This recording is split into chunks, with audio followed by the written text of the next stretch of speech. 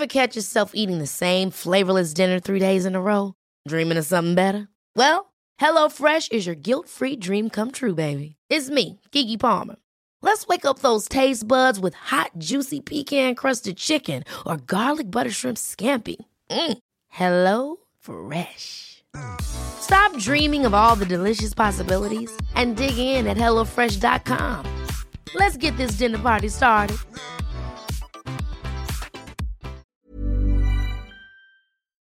Cara, acne can be tough. Whether your kid is just starting to get breakouts or has been struggling with them for years, there's a great product that can help.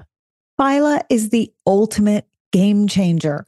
It tackles acne right at its root cause, rebalancing the skin's bacteria and packing it with probiotic phages. Phyla harnesses the superpowers of probiotics, tiny warriors targeting and wiping out the acne-causing bacteria. In studies, Phyla slashed acne-causing bacteria by a whopping 90%. Phyla doesn't just fix acne you can see. It stops new breakouts in their tracks. It has no harsh chemicals and won't irritate or dry most skin. Phyla's 3-step system is like a dermatologist-approved magic potion. Cleanse, apply serum, and moisturize twice a day. As a special treat for our listeners, you can grab 25% off your first order of Phyla. Head over to phylabiotics.com, enter code PUBERTY at checkout, and kickstart your family's journey to acne-free skin. Check out the link in our show notes for quick access. Hi, I'm Cara Natterson. And I'm Vanessa Kroll-Bennett. And we are obsessed with flipping puberty positive. Puberty is a stage of life best described as a roller coaster of physical and emotional shifts. It happens to literally every human being on Earth. And it shouldn't be cringy. It should feel, pretty comfortable. Which is why we started this podcast and a newsletter, and why we film slightly ridiculous but informative social media videos. It's why we have a brand that makes clothes that literally feel so comfortable, and why we write books too. Our latest is This Is So Awkward, Modern Puberty Explained. We have built a universe of puberty positivity, and it all started with this podcast. We are so happy that you're here.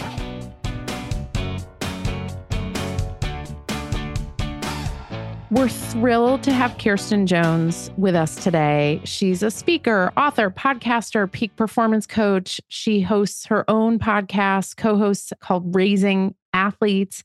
She was a D1 athlete herself. She has D1 athlete children. And that might lead you all to imagine, Cara, that she has one kind of view on youth sports. And yet, oh, she does not. She does not. And the beauty of this episode that you're about to hear is that it's as much about just the act of raising children and helping build humans who can connect and cooperate and have fun as it is about raising athletes. We hope you enjoy it as much as we did. So have a listen. Her book is called Raising Empowered Athletes. It's a fantastic read. And shout out to Dolly Clock for connecting us with Kirsten, because it's a wonderful connection. Enjoy. Cara, I'm very excited because we have Kirsten Jones on the podcast today. And she is like the perfect marriage of our two passions in life. If Cara and Vanessa's passions had a baby, it would be Kirsten. It would be Kirsten. Yeah. Except she's like much taller, blonder, and more athletic than us. But like besides genetics, it would be our baby. You've all heard the bio, so you know all of her accolades. But her focus is on youth sports and athletics. And she was a Division I athlete herself. She is caring for super athletic kids, some of whom are Division I athletes. And this is something you and I think about and talk about all the time. My background with Dynamo Girl has led me to this moment to interview Kirsten. Your own life, your own work in pediatrics, your own family life. Anyone who's read our book and read the youth sports overspecialization chapter knows this is like an incredibly important, complex, crucial topic when we think about caring for kids. So, Kirsten, with that just dramatic entry point into our conversation, can you tell our listeners from your own words a little bit about yourself and who you are as a practitioner, as an athlete, as a mother of athletes? Okay, well, I'm going to try not to fangirl. I've been following you guys forever, and Dolly Clock, who's a mutual good friend, has been raving about you for years. So this is a beautiful moment for me. So thank you so much for having me on. I'm so thrilled to be here. Yeah, I'm a former D1 athlete. I grew up in Montana, where you played every season, you played a new sport and you skied, and we did what we did in the 70s and 80s, which was nobody cared about. We didn't even have club sports. We didn't have nobody cared about you. My dad actually was a doctor. He cared about academics. He wanted me to go to the best school I could get into. And if you want to play while you're doing this, that's great. But I ended up, walking on at San Diego State. Wasn't a great fit. Transferred to William and Mary. That coach was in my wedding. I talked to her once a month. She was a life-changing person to me. And that experience was so foundational in who I am. I really believe it's why I'm doing what I'm doing. After that, I took my Japanese degree, Hajime Mashite Dozo Yoroshiku, and I moved to Eastern Europe, as you do when you're 23 and your frontal lobe still isn't fully fused. So my parents were very thrilled with that decision, but both of my twin sister and my older sister were living in Budapest at the time. So I moved to Eastern Europe in 93, didn't know what I was going to do with my life, so played some pro volleyball over there. And found a cute guy in an Irish pub who happened to be from Eugene, Oregon, who was playing pro basketball. And the first night we're like, okay, what do you want to do? He's like, I grew up in Eugene. I want to work for Nike. And I was like, ooh, there's a great idea. Where are they? Well, they had an office in Vienna, Austria, 3-hour train right away. So I literally jumped on the train, showed up on their doorstep, and a couple of weeks later, they hired me. So that began. Can I just stop? That Japanese that was thrown in there was the biggest flex, and that was amazing. By the way, we have a huge audience in Japan. Japan is really? In our top 5 countries of listeners. So thank you. So I lived there once, I did summer school there. It was an amazing experience. And being 6 feet tall and blonde, didn't really fit in. I would live with the host family, and the mother would say, the people are talking about the gaijin that was riding that didn't stop at the stop sign today. I was like, oh, you got in trouble. That would be me. Okay, so now we get to fast forward to Nike, which is an incredible place to fast forward to. Yeah. So Eastern Europe, I worked on the Eastern European business, ended up in footwear. My husband ended up working on the brand side. So we lived in Austria, Vienna, Stockholm, Amsterdam with Nike, and then world headquarters ultimately. And along the way, got married, had a couple kids, 3 kids actually, in Amsterdam and then in Portland, Oregon. So 2 boys and a girl. My joke with the book is when you get pregnant, everyone hands you, or they used to hand you, what to expect when you were expecting. And you were like, I am going to be the best parent ever. And you just read, I read it all 3 times. Oh, it's the size of a lima bean. Oh, I am so excited. And then fast forward 4 years, you get to kick and chase, and you get some yahoo on the sidelines that's like, you're not doing this rec thing, are you? Like, we've got a coach. Like, you're going to do club, right? And here I was, a former D1 athlete who was working with the best athletes in the world. And I'm feeling FOMO. Mm-hmm. I'm feeling like, am I doing it wrong? I'm a horrible parent. I'm not doing the coaching. So that's kind of where this started. Let's talk about that, because Cara and I have shared our own stories, our own hypocrisies, our own struggles between being the parent we imagined we would be, right? There's like that ideal version of who we thought we would be floating out there somewhere. And then there's the reality, which is much more interesting. Sometimes not the same. Sometimes not. Only 99% of the time, not the same as the ideal. But let's start with that moment on the sidelines. Right. We have our lived experience to that point, and then we have that moment that we get sucked into the FOMO and the peer pressure, and as we like to call it, the youth sports industrial complex. And you use a phrase in the book, lost perspective parenting. We know about snowplows and we know about helicopters, but you use that phrase. Can you talk about what that means and put it in the context as we move deeper into the topic of youth sports? Can you ground us in that phrase? Can I go back first and then I'll come back to this point? You can do whatever you want. But I think to give context to how did we get here? How did we get to where we have lost perspective parenting? And it started, in the 50s and 60s, about 26% of women worked outside of the home, right? We get into the 70s and 80s, all of a sudden that number doubles. So now you have almost 50% of women who also have a job. So now we went from opening the door and letting the kids run out and play. And in the 70s, you played until the lights went out and, you came home and nobody cared where you were. In 1981, Walsh gets abducted. 38 million people turn on their television and see that the world is a very scary place. Of course, what we know is that's not true. It was an anomaly. But all of a sudden, we're starting to get marketed to that we can't just let our kids run outside and play. And at the same time, 1979, this little channel comes online, ESPN. So now I can turn on the TV and at any time I can see Andre Agassi or Tiger Woods or Serena Williams. Ooh, I don't think there was a single moment, but there's kind of the frog in the pot that the water starts bubbling. Parents are now both working. So we now have a little bit more disposable income. Dad wants to find a way to spend more time with the kids, right? So it's all very, I think from the right place. I'll just coach Timmy, right? Like I'll just join, and won't that be a great way for us to bond? And layered on top of this, because you do such a beautiful job of teeing that up in your writing and on your podcast, you're just such a logical story crafter and helping people understand where we got here. One other layer there is the layer of we're in the 80s, we're now in the 90s. When youth sports are starting to ratchet up, so too are trophies for everyone.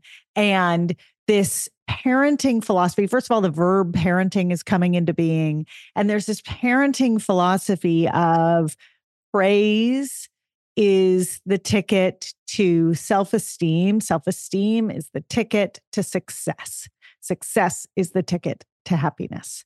And so that also factors in to this story that you're building, right? That it's not just that sports are the place kids land, but sports are also the place where kids are praised for showing up. 100%. And academically, all of a sudden, America shows up, not number one in the world. We don't have the smartest kids. All of a sudden, we're falling behind that way too, which, foreshadowing, college cheating scandal comes from that exact same position, right? Like we need to be the best. We need to be number one. We're going to be focused on the outcome, not on the progress. We're going to be focused on the trophy, not on did we learn anything, right? And so as we start to do that, what happens is, again, there's no ill will. I do not believe there's a single parent out there that's like, let me screw up my kid. But what happens is this lost perspective parenting comes from, well, if we got Johnny and Timmy and Junior, like, just imagine, we could really make a team. And that's where it just started growing that way, and then AAU comes online and big companies like Nike come on and we start paying money, which is all the precursor to NIL and all this craziness that's going on with, kids thinking it's all about the money when less than 0.001% will even make any money doing that, right? So we've lost all this perspective on why are we having them play sports? And the answer is, to use your body, less cortisol, less overuse, less understanding of things going wrong so that I can get perspective for the long run. We're not looking for you to play D1 or D2 or D3 or pro. We want you to be an athlete for life. Because what we know is if the habits that we form in the first 30 years are going to project what we're going to do for the rest of our life. Right. So Kirsten, we know, right? I created a company all focused on this, right? That playing sports, being part of a team, builds self-esteem. You have higher academic outcomes, lower anxiety, lower rates of anxiety, lower rates of depression. In lower resource communities, lower rates of teenage pregnancies, lower rates of substance abuse, right? Like we know at its core that being physically active and being part of a team has so many incredible physical and mental health outcomes. And not to mention, the data that gets spouted all the time that, what is it, like 94% of women in C-suite positions is it college athletes or high school athletes? I can't remember. Yeah, played up to college, right? So it's like, again, getting back to Kara's point, like, oh, well, it equals success and success equals happiness, which of course we all know is not true. And even though we say it, and then we also like push our kids to do it, the hypocrisy is endless. So we know there's all these amazing outcomes. And yet you sit here and we sit here and we all write about all the things that can go wrong and the concerning outcomes. I'm raising my hand because before you ask your question, can I just put an asterisk next to one thing you just said? Yes. I find the data about sports and success in business to be complicated because the sports that led these incredible women to be successful in business are the sports that Kirsten is describing from the 70s. Right. We don't yet have a great body of data on the sports from the 2000s that were really clearly becoming over-specialized and pathologized. I would argue they were pathologized. We don't know where that's landing people. And I do think there's going to be a gigantic sort of follow-up chapter to this story, which shows that whatever that generalization was in the 70s and early 80s, wherever it existed in team engagement and in group thinking and in problem solving, that's what's going to be identified as sort of helping all people learn how to be leaders in the workplace. Okay, I'll stop now. I think that's a great point. And it kills me when that one statistic gets trotted out over and over again, because it's like a tiny corner of this world. So Kirsten, we know all the positive stuff, and yet we're all sitting here teed up to talk about all of our concerns about the youth sports reality and over-specialization. So when does it go wrong? We talked about the parent piece and the sort of like expectations and, outsized stuff. In the kids' world, in their lives and their bodies and their minds and their emotional lives, where do things go wrong? Dr. Shefali Sabari, who I really like her work, talks about the parenting ego a lot. And I think so much of what happens, and again, forget sports, it's about how we parent in general. Our value starts to come through our child. And we start to see, again, oh, look, what my kid made the top team. Oh, they got into this school. Oh, they're doing X, Y, and Z. And we start feeling that we must be a good parent because they had X outcome. And those two are not mutually exclusive. They are just because your child failed. In fact, because they failed, they might have learned something more, and allowing them to have that failure. The number of parents that don't allow for any, we're just going to go to another club. We're just going to go to a different coach. We're just going to they're not getting the benefit of learning the lesson. And what's happening is, Kara, to your point earlier too, which I really believe is now you're seeing, the whole thing is pro athletes down to college athletes. Athletes have become high school have become middle school. Kids are graduating from high school and they've already been a pro athlete for 15 years, right? We've been doing this since kick and chase, right? So I see a lot of athletes that are like, I'm really good and I'm really over it. Mm-hmm. I'm only playing because my dad wants me to play. I'm only playing because my mom wants me to play. I know I'm good at it. It's not about me. It's, and that was one of my questions in my chapters is, whose dream is it? Right. Right. And that's, too. and you talk about it in the book, because sometimes it's a dream of a parent who was really successful, who wants to see their kid manifest that success again. And sometimes it's a parent who was not successful and they want to see their kid be a different version, the other fork in the road. Okay, but where is the line between, so that, yes, 100%. Where is the line between being the parent who has your own agenda and is pushing a kid either because you want it or because you want success for them in the framework that exists at the moment. So this is what life is right now. This is what sports looks like. And we can talk about how we can change that, because I'm hoping it changes. But where is the line between that and not encouraging your kid to give up or walk away when they do have an underlying passion, when they do have a skill, when they have invested a lot? You tell a story in the book that's beautiful about a young soccer player who at age 10 tried out for club and got cut.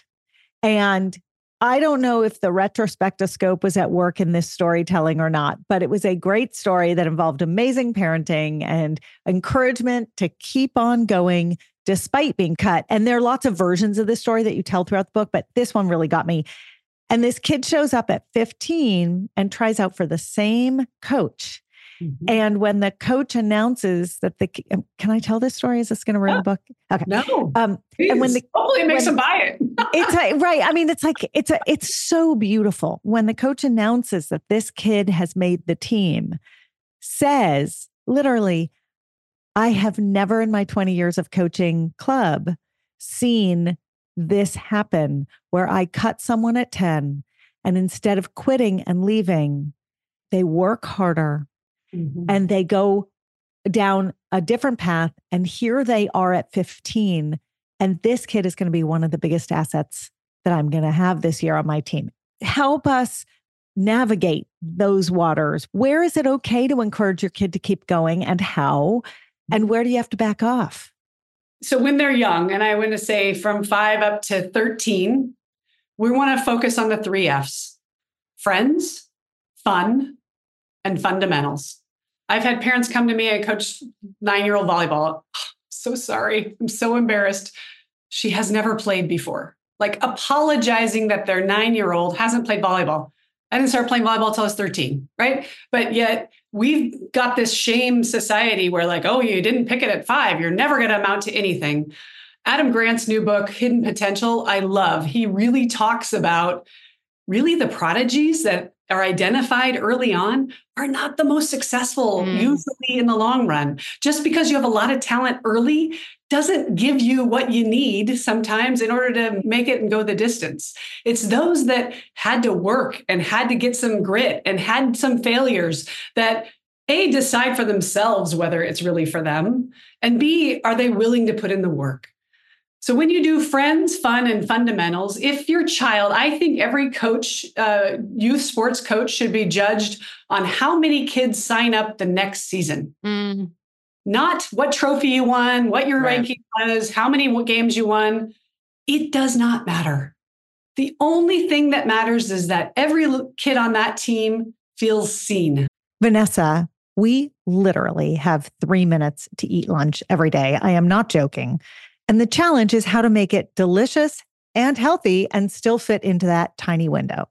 Our answer is Factor's ready-to-eat meals. They have been a godsend. We throw our Factor meals in the microwave. It takes 2 minutes and out comes a gorgeous, fresh, never frozen meal. We both love the tamale vegetarian one. It's delish. There's a ton of options every week. There's 60 add-ons, breakfast, snacks, beverages. I love doing the wellness shots with my kids. They think it's hilarious. And I know they're getting vitamins and minerals in their bodies. So get meals on your table or at your desk in 2 minutes or less. Factor meals eliminate the hassle of prepping, cooking, and cleaning. You can customize with flexibility to get as much or as little as you need, and you can press pause or reschedule depending upon your lifestyle. So to order, go to factormeals.com/puberty50 and use the code puberty50 to get 50% off your first box plus 20% off your next box. That code is puberty50 at factormeals.com/puberty50 to get 50% off your first box, 20% off your next box.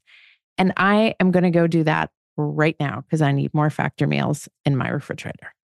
Cara, lately I have been lying awake at night. I'm physically exhausted, but I can't sleep because my mind is so wired with everything going on between work and my family. So I've added Magnesium Breakthrough to my nightly routine, and it actually helps calm my mind. It helps me get better sleep, and I wake up feeling better rested. I'm less cranky, and I'm more patient with my family and with you. Oh, I've noticed. And it's because unlike other magnesium supplements that might give 1 or 2 formulations of magnesium, Magnesium Breakthrough has 7. That's why you're sleeping so well and waking up refreshed. Now, dietary supplementation is always best, Vanessa. So that means eating your minerals and vitamins is the best way to get them in. But if you can't or you don't get enough, Magnesium Breakthrough is the way to go. It can also help digestion, though too much helps your digestion too much, which is not a good thing. It can support muscle recovery. So bye-bye, Charlie horses. And it helps build dense bones, which is especially important for women approaching and in menopause. We have an exclusive offer for our listeners. You can go to bioptimizers.com/puberty, bioptimizers.com/puberty. And you can use the code puberty10 during checkout to save 10%. That promo code is puberty10 at bioptimizers.com/puberty. Your body and brain and family and business partner will thank you. Cara, my kids love Magic Spoon cereal, and even though it's cereal, they actually love it as a homework snack. The variety pack has 4 flavors: cocoa, fruity, frosted, and peanut butter, and fruity is the favorite flavor in my house. Now, this pack has 0 grams of sugar, between 13 and 14 grams of protein, and between 4 and 5 grams of net carbs per serving. It's made with wholesome ingredients, no artificial flavors or dyes, and it's high in protein, gluten-free, grain-free, and soy-free. So a great choice, Vanessa. You can go to magicspoon.com/puberty to grab a variety pack and try it today. And be sure to use our, you guessed it, promo code puberty at checkout to save $5 off your order. And Magic Spoon is so confident you're going to love their product. It's backed with a 100% happiness guarantee. So if you don't like it for any reason, they will refund your money. No questions asked. They do not want you to send their cereal back to them. Try a bowl of Magic Spoon cereal today at magicspoon.com/puberty and use the code puberty to save $5. I see you. I see you working hard. I don't care if they can't walk and chew gum. I don't care if they're the most talented athlete they've ever seen. But unfortunately, our human nature is to love on the ones that show early potential and to kick the ones to the curb that we're like, yeah, that doesn't really work for me. I'm just going to kind of hopefully manage them out. The 4th F that I say for the parents is FOMO. Mm-hmm. Don't have the FOMO. Well, Junior's over there doing privates and they've got a coach and they're doing... If you want your child, so allow every year, and I'm sure this is what you guys talk about in the book too, which is having 91-minute conversations, not one 90-minute conversation. We're going to sign up for soccer. The end of soccer season, we're going to talk about how it goes all season and when it ends. What'd you think? Oh, it was really hard or this. Okay, great. You're done with it. What would you like to do next? It's an opportunity to learn, and you're going to take all of these skills. And again, at some point for us all, the ball stops bouncing. So everything you're learning about friends, about fun, about winning, about losing, that's going to make you a better friend, a better sister, a better brother, a better athlete, a better student. Okay, I agree. Yeah, hallelujah. You have that conversation after a hard first soccer season. Yeah. Classic entry point, right? 9, 10, 8, 7, 6, 5, 4, 3. 5. 5. Yeah. And they say, it wasn't fun.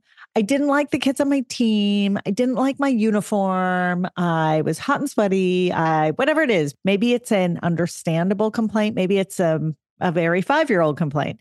So give us some guideposts to parent through that. What are some things that parents can do as they're trying to check their reactions to their own kid? So you're looking for signs that they have natural interest in it. You have to drag them to the practice. You have to pack the bag for them. You have to, drag them out of the car. Like those are warning signs or probably indications that this isn't for them. Fine. Hey, looks like you're not a team sport. Not all of us are competitive. Not all of us want to play a team sport. That's fine. So it's a research project. Okay, great. So what would you like to do next? What does interest you? Noticing, some things that they like to do on their free time. Mm-hmm. When my middle one kind of hit a roadblock and all he wanted to do was game, I said, we consume. You need to be creating. If you want to watch YouTube, you need to create your own YouTube channel.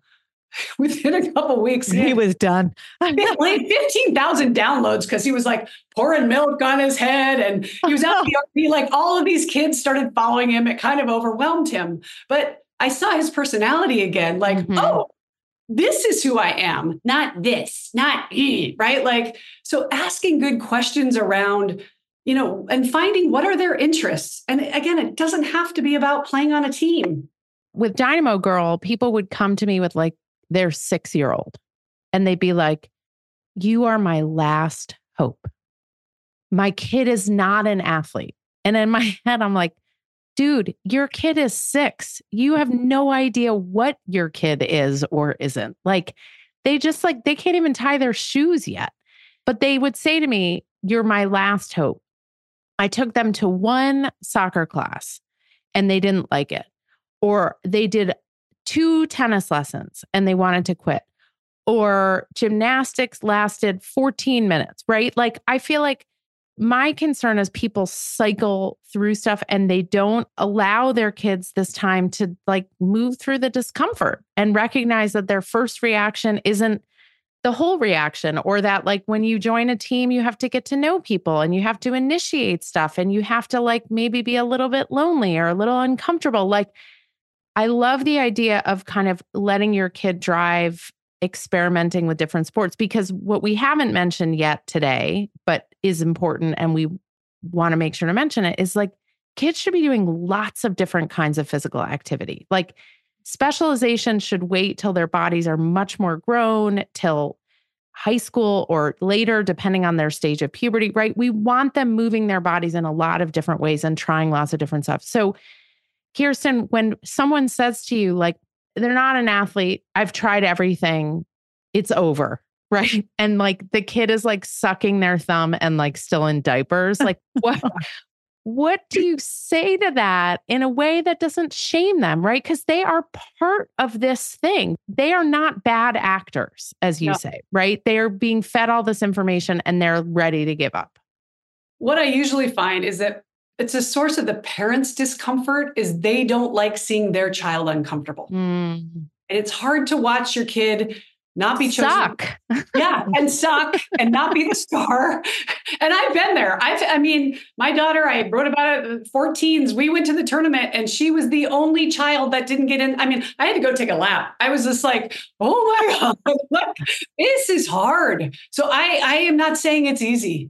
It is hard to be that one that yours is. We flew all the way to Kansas City. She goes, Mom, I'm a front row player. They allowed the back row players to play before me. They didn't even play me. And I was the only front row player left, right? Like, so there are moments when you're like, you feel like you're being knifed in the gut. And when they're that little, 6 and 7, you can't tell me that they're good at anything or not good at anything. It's all an experiment, right? Right. But then we get to puberty and the kids who were not great all of a sudden become breakout stars, and the kids who were stars for years all of a sudden plateau, and that same feeling of I got to take a lap, like everything gets thrown up in the air, and who you thought your kid is and who you thought you were as a parent transforms again. So as they age up, what is the mess? I love that I had to take a lap. Talk about that like in your head, you're like, I am not being the person I want to be right now on the sidelines. Talk us through that, Kirsten.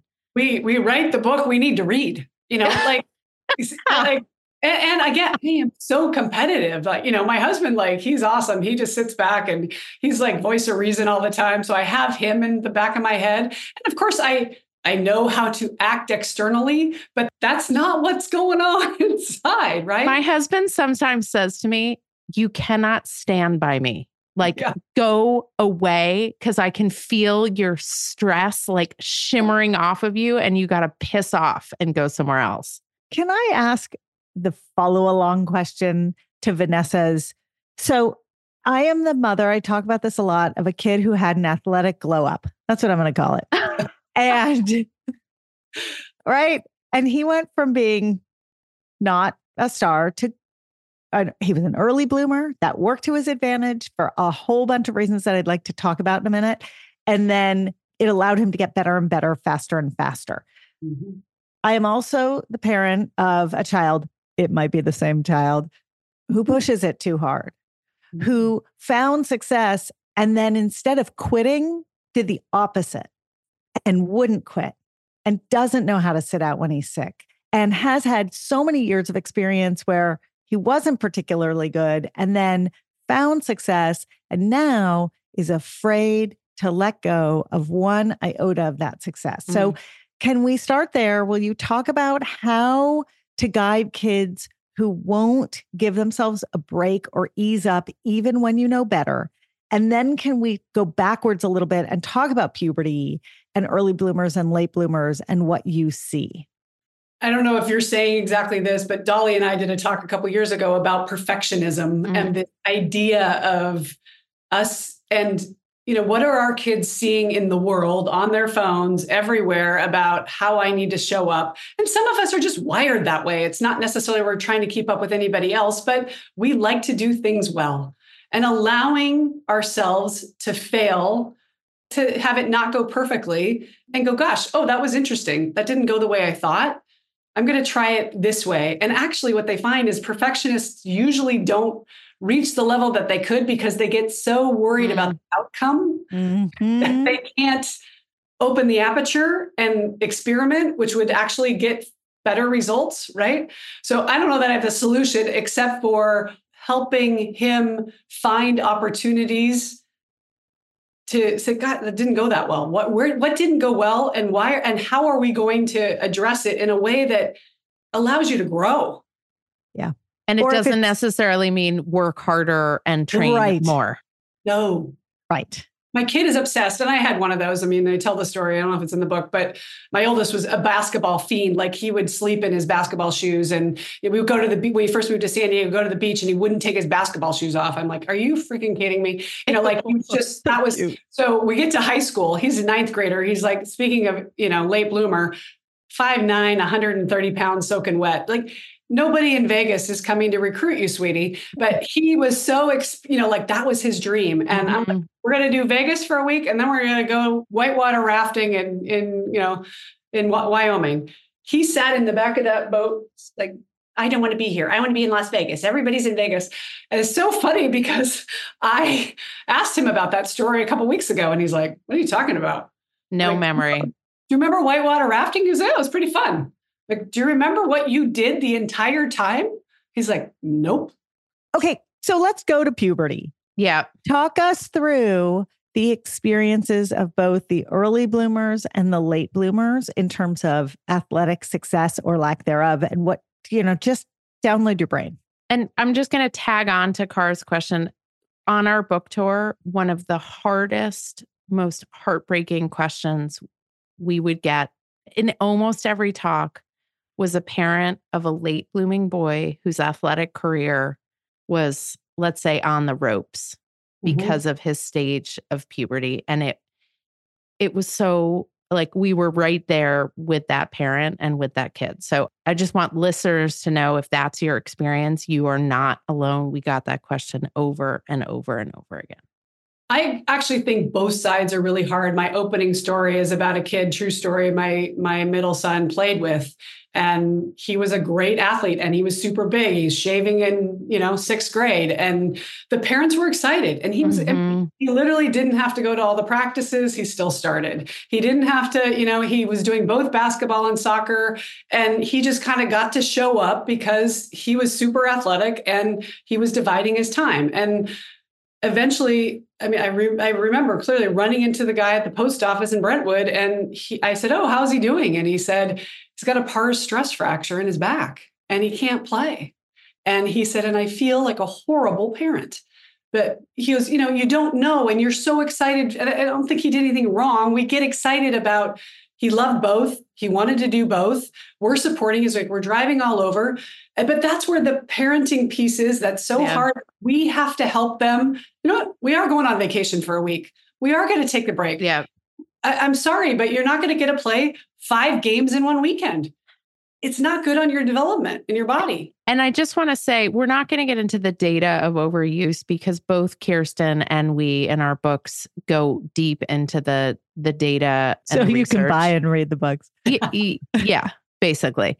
And also because Kirsten's so good at talking about this, I don't want to spend time on data. So Kirsten, that story just about broke my heart. And we all know those kids who were early bloomers, found success, and then everybody kind of caught up to them, and emotionally and physically, that was really tough. Can we talk about late bloomers and kind of what you're seeing and what advice you have for parents there? And equally heartbreaking because, again, my husband's 6'5", I'm 6 feet tall. We joked that we were going to be holding our 5-year-old's hand like this, like he was going to be huge. And he wasn't. I mean, he's not small, but he was never, both my sons were very average all the way through. And it was, they got cut off of teams. They didn't start on teams. Like they had the headwind all the way. And so what I like to say is parents, if this is their dream, giving them the tools to grow the grit and the resilience and the gratitude. You know, there are 10 things that require 0 talent.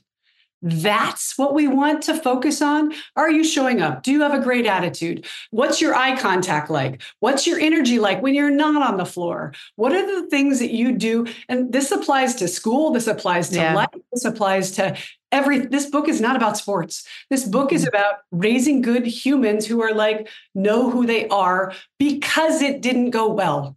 Because I got cut from the varsity. Again, my son's high school, I remember this mom coming up to me in tears. We've played water polo for 9 years. He's been on the Olympic development team for 9 years.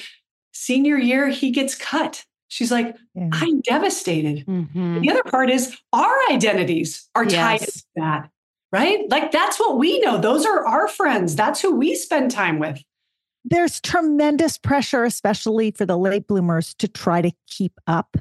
Right? That if they can hang on by their fingernails at some point, they are going to grow, they are going to bloom, they do stand a chance. And in fact, there are lots of stories, lots of the latest bloomers being the most successful at fill in the blank because of the grittiness and because of the challenge. But there are physical risks, right? There are very clear physical risks to, you know, if you're on a football field and the person opposing you weighs 30 or 40 or 50 pounds more than you do, there are true physical risks. And then there are the physical risks, these weave through the book, of simply being a kid whose body is growing and changing. And so there are the overuse injuries or the freakish injuries that aren't so freakish that have to do with, you know, ligaments being particularly loosey-goosey because you've got an estrogen surge or you know, whatever it is. And these are not things in the forefront of the minds of the parents who are so sucked into the cycle that you're describing.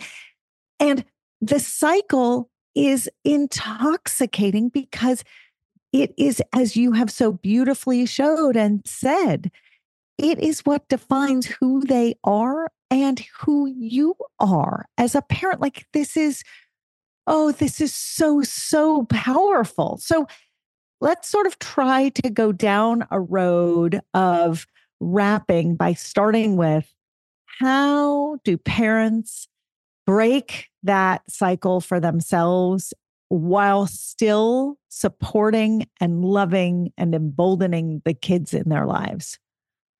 So my podcast, hashtag Raising Athletes with Susie Walton. Susie Walton is the most beautiful stoic I've ever met. She's so zen. She's a parenting coach. She's been doing it for 40 years. She raised her 4 boys. You know, and she and I talk a lot about, we've got to be aware, at least of our own reactions to things and what we're modeling, right? 90% of what we say, they won't listen to, but they're watching everything we do and how we choose to respond to it. So parents, if you're, you know, she likes to say, if you're doing nothing wrong, if you're one of those perfect people, get off at the wrong exit once. Give them permission to not do it right. To have oh, wow, that didn't go right. I mean, we try to talk around the dinner table. Wow, I got turned down by 50 publishers. It's been a hard go. Gee, didn't get on that show. Gee, that didn't go well. But allowing them to see our full, things that are not going well. And that's okay. Not only is that okay, that's normal. Mm-hmm. And allowing them to see, what are you willing to try and have it just go so-so? Let's use a really specific scenario to bring people home here. The car ride home from a race or a game or a match.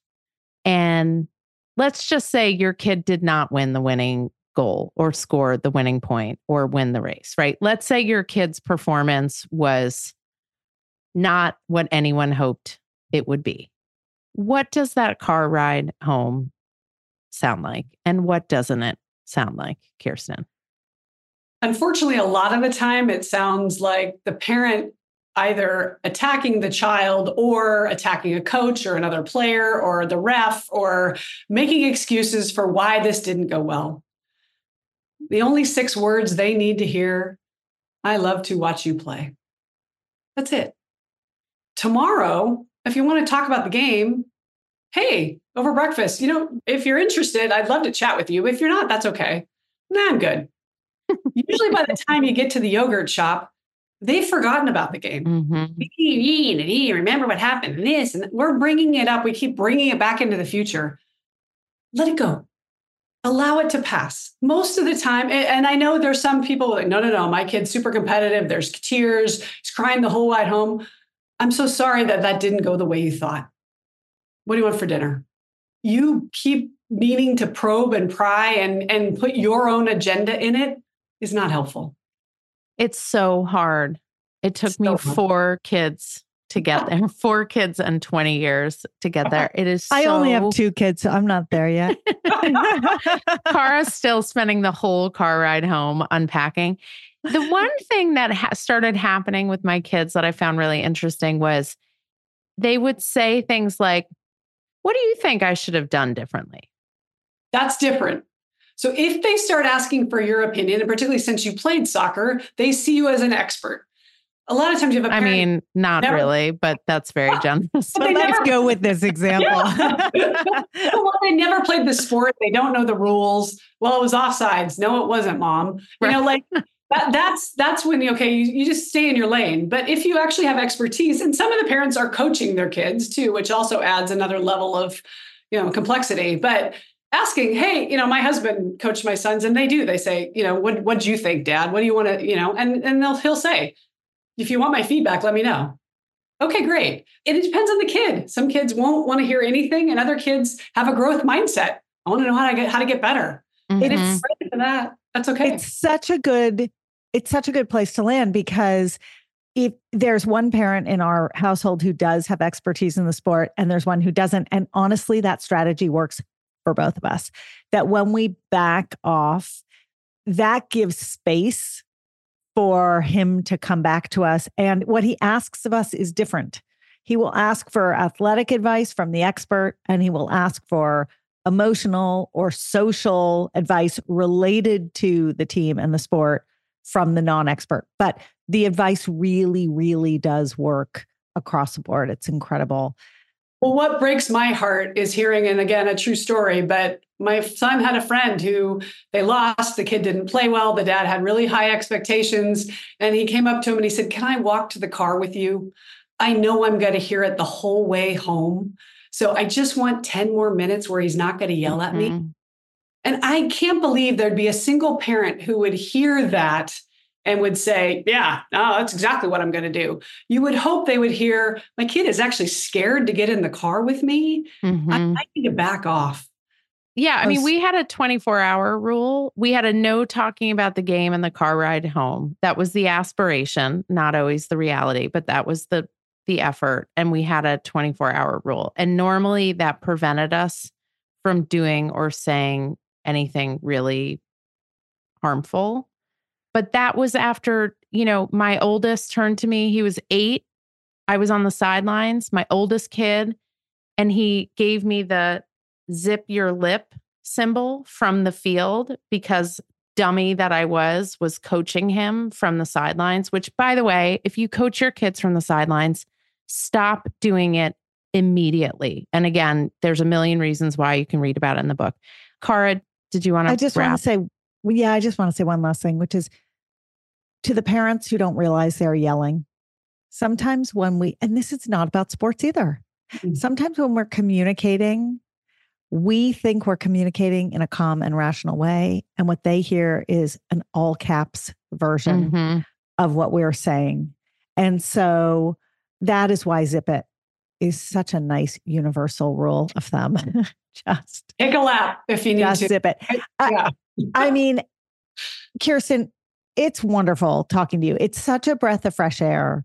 It is so in line with so much about what we read and what we believe and what we've experienced. But you come at this from a perspective that is truly unique and truly expert. And actually, most people who are bloviating about this are not actually in it. They didn't grow up in it. They didn't work in it. They don't parent in it. They don't know it the way you do. So thank you for this. Thank you for your voice. We will link in the show notes to your book, which is Vanessa's holding up right now for the YouTube crowd, Raising Empowered Athletes. We will link to your podcast and let all of our listeners know where else they can find you. Thank you, thank you, thank you. Thank you so much for having me. This is lovely. And last note would be, I find those who played at the highest levels lean the furthest back. Yep. And the parents who never played are the ones that they're way too into it for way too many of the wrong reasons. Let them be. It's got to be their dream. Yes, you're giving them the guardrails. Yes, you're giving them the support, but don't take their light. Thank you, Kirsten. Thank you, Kirsten. Thank you both. You're so amazing. We absolutely love hearing your feedback and getting all your questions. So anytime you want to be in touch, email us at thepubertypodcast@gmail.com. If you're looking for great puberty products like the shorts or the socks or the bra, you get the theme there, go to myumla.com. If you want more content, you love what we do on the Puberty Podcast, and you want to have us come speak or learn more about our book or subscribe to our amazing newsletter, The Awkward Roller Coaster, go to orderofmagnitude.co. Remember, it's .co because we don't have enough money to buy .com yet. Planning for your next trip? Elevate your travel style with Quince. Quince has all the jet-setting essentials you'll want for your next getaway, like European linen, premium luggage options, buttery soft Italian leather bags, and so much more. And it's all priced at 50 to 80% less than similar brands. Plus, Quince only works with factories that use safe and ethical manufacturing practices. Pack your bags with high-quality essentials you'll be wearing for vacations to come with Quince. Go to quince.com/trip for free shipping and 365-day returns.